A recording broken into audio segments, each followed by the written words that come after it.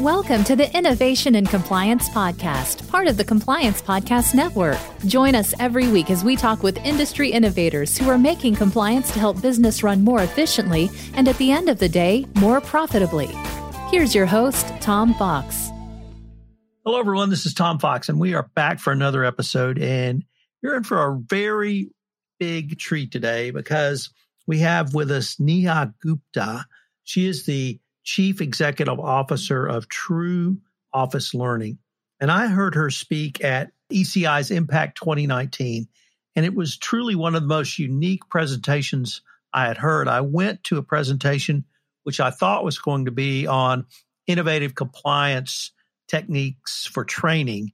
But what I came away from was a much broader appreciation of behavioral science around compliance programs and also the metrics that are available to the compliance officer that are literally sitting in this big data lake called your company. And so with that incredibly long-winded introduction, first of all, thank you for taking the time to visit with me today and welcome. Thank you so much, Tom. So excited to be here. And you caught on to the passion pretty well. So people are the most interesting and scary thing about all our organizations, right? Maybe you could start with giving our audience a little bit of your professional background and how you got to sit in the CEO chair. Sure. That's a great question. And life is 50% serendipity and probably 50% plans that never quite turn out that way. So I'm actually more of a business person. I am not really a lawyer by trade. I am a data science nut. So I'm an engineer and business strategy person by academic background. And really what I've done over the course of my life is run business functions across a lot of heavily regulated verticals, be it insurance, be it financial services, be it nonprofits or even operational organizations. And for me, the reason ethics and compliance is so meaningful and kind of how I got into the CEO seat is it's amazing to me how little of a business conversation we have in compliance. Right. And so for me, it's always been an interesting journey as a business person who eventually, as I took on larger and larger roles, most recently at Citigroup, running their institutional technology business as CAO, I basically had ethics and compliance along with employee engagement functions that I was responsible for reporting to the board and to the regulators. And it became very evident what a limited conversation we have today, not just externally, but internally when it comes to these areas of changing human behavior and understanding our employees. So that's kind of where the data passion or the data science background triangulated with saying, well, how do we make this less of just an art or anecdotal guess and check? That's what got me into really being a very early stage employee at True Office, a company that had just had the right founding roots for saying, wait, now I can have a two-way dialogue with people using technology and I can actually capture what they think and how they will behave in various situations. So that's kind of how the journey got started. It's been a fun ride since, but I took over the organization about 2 years ago. So it's been a pretty fun and crazy ride. Sounds like it. Frankly, I had this long list of questions and an outline I was going to go over with you today. But when we were prepping in the green room, you said a phrase that I have to start with, and you hinted at it at the end of your introduction, which is mapping human behavior and how a training company is really uniquely suited to do that. And more importantly, why the mapping of human behavior can be such a powerful tool, not simply so that a company will be compliant, but it will be an ethical organization dedicated to integrity. It is one of the reasons why I'm very passionate about learning, right? One of the things, obviously, our behavior is driven by the things we learn along the way. So it's one of the most meaningful ways to change it or shape it. But really, the reason training is the right vehicle for mapping human behavior is there are very few things in your organization that actually touch people at every level, right? If you think about the number of activities that everybody from the admin to the CEO of the company actually engages in, your mandatory compliance training program is actually probably one of the only few things that fall in that bucket, right? And so you have this unique opportunity where you have a captive audience realistically for anywhere from half an hour to 6, 7, 8 hours a year that everybody interacts with, but we do this as sort of this empty-handed one way, I'm just going to push out information to you journey. And we miss this golden opportunity to know, wait, how would my administrative staff handle this versus my executive versus my technology versus my marketing, right? Because in reality, your point about how do we use this not just to ensure compliance, but actually talk about ethics and integrity, in reality, you're not going to put everybody in crisis, right? There's just no way. You don't know when which employee will face their sort of ethical conflict or their even regulatory or legal conflict. However, you need a level of readiness in all of them for the risks that are relevant to them. And the only way you can understand that is sort of the age-old tactic of simulation, right? There's a reason why, whether it's the military, whether it's pilots when they train for Air Force, they all do drills. They do simulations because you're not going to run into every incident. If I think companies ran into people running into violations in real life at that same rate, there would be a lot more lawsuits than any of us would would like. But essentially, you do want to know how would that person act, right? And you do want to build that muscle memory in that average employee of, wait, I've seen this before. I know what to do, right? And so that principle of using this two-way dialogue when you have everybody from the sort of lowest person in the totem pole to the most senior, powerful executive, how do you use that opportunity to learn a little bit about them, shape and change and modify what they told you, and then help build that almost in as a habit so you can be a bit more secure as an organization? How do I move from that to utilizing the data that's generated either through this training or another silo or source of data within the company to almost as a continuous improvement loop?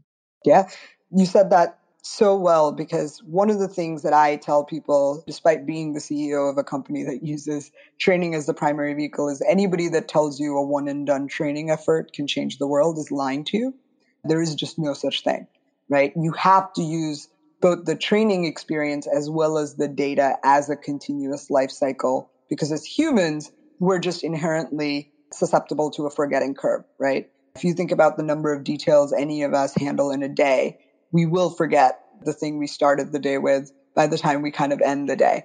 So it always has to be a continuous conversation. We, from a company perspective, for that reason, leverage an ecosystem of tools. So we normally actually start with saying, let's do a foundational training experience. Then from there, let's use that data to actually send out a nudge. And let's use that data to send out an intelligent nudge so that rather than sending it randomly about any topic, you're actually looking at behavioral trends for your population and then sending that out. What we're moving to, which is the power of technology, right? So the tech geek side in me comes in handy, is using artificial intelligence, right? Which is now that nudge, we're piloting this with customers in Q3, that nudge actually goes in and says, let me go check Tom's performance on that foundational experience. Where did Tom struggle a lot? What were situations that really stumped Tom? You know what? The lowest performing situations that he stumbled on are the ones I'm going to nudge him on versus Neha was terrible at these other situations. And even though it's just one single nudge universally deployed around the company on any platform, each of us is getting something very personalized to how we did.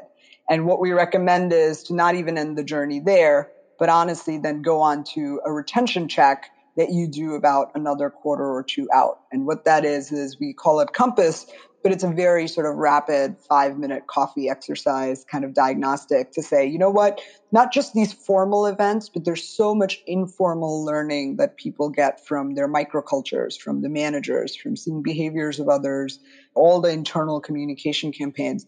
What actually stuck? What did they retain? Right? And all three sets of these behavioral data, because each of those elements also produce data for us and feed IQ, our analytics engine. You use all of that, but what we actually recommend to people is now you take that data and you marry it with your hotline and incident response data, and you marry it with your risk assessment data, because not every risk is going to be of the same importance to you. You're going to say, hey, I care much more about harassment issues than I do maybe about somebody using the office printer after hours, right? That may or may not be as meaningful to me.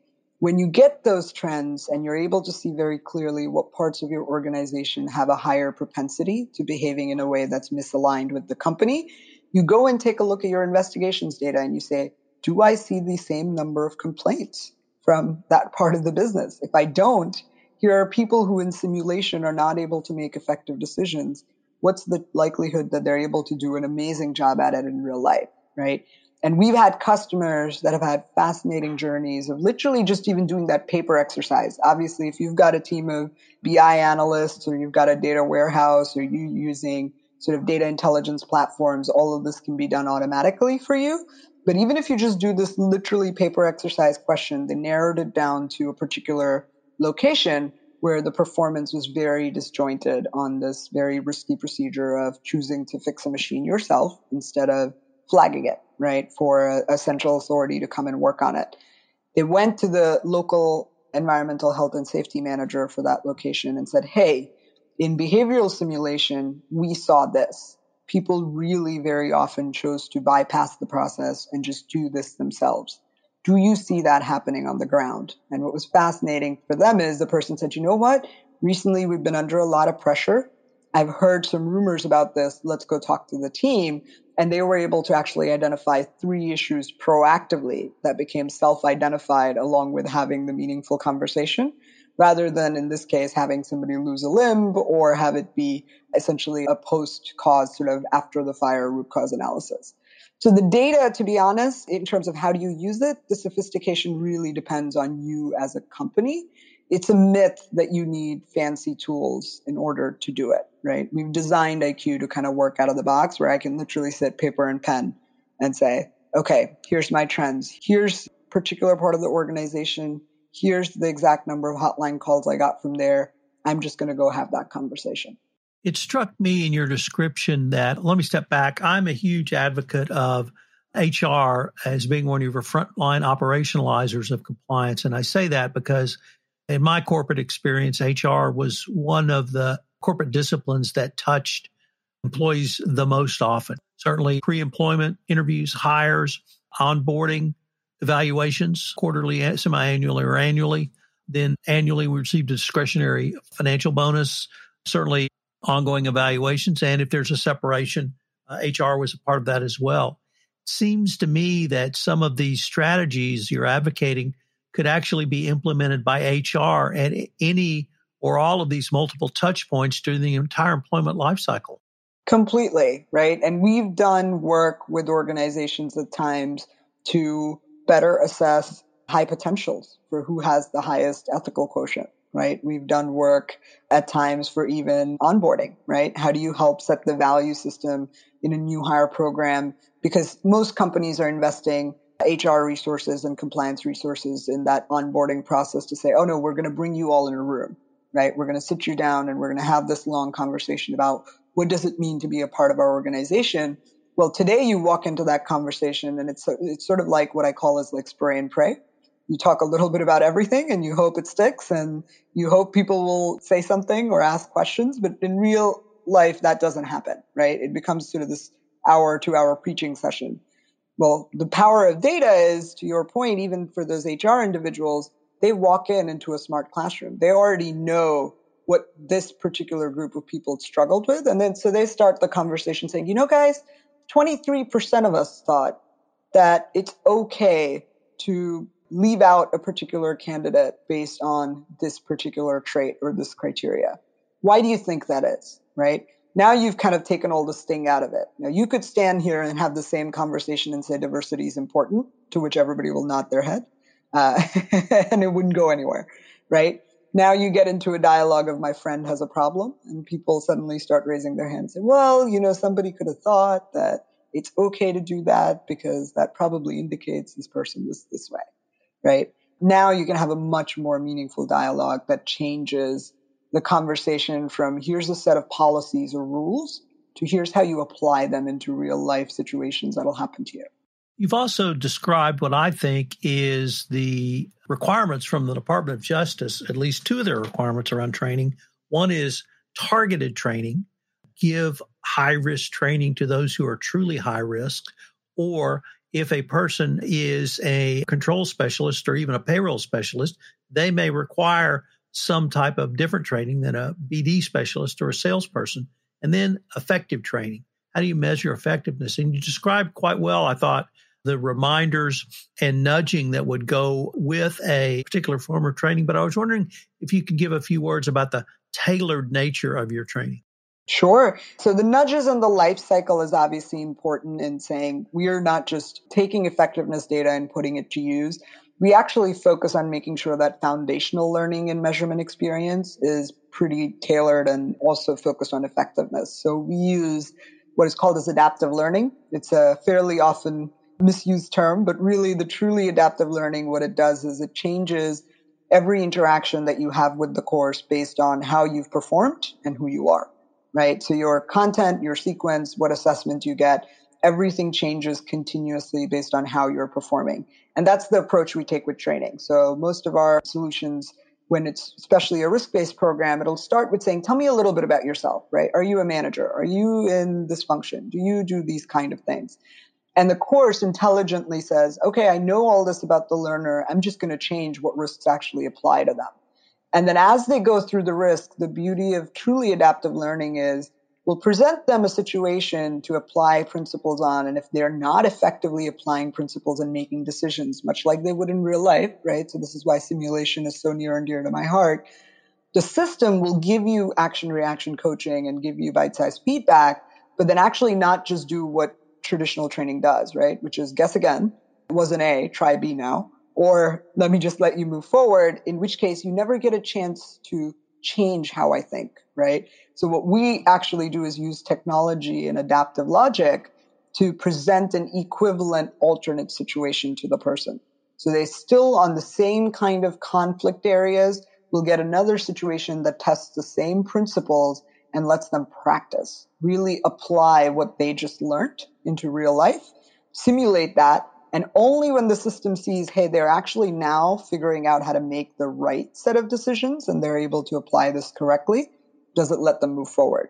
So the DOJ guidance, even for organizations that are not using the nudge and the retention check and really going through the full life cycle, just by function of doing kind of a scholar adaptive learning, they're actually getting everybody to 100% mastery and a personalized learning path within every standalone experience. Yeah, unfortunately, we are near end of our time today, but I greatly hope we can continue this conversation. I look forward to it. Thanks so much, Tom. If you're a compliance professional looking for a convenient and effective way to fulfill your continuing education requirements, go to fcpacompliancereport.com/courses and choose from 4 hour-long training packages that will keep you current. That's fcpacompliancereport.com/courses.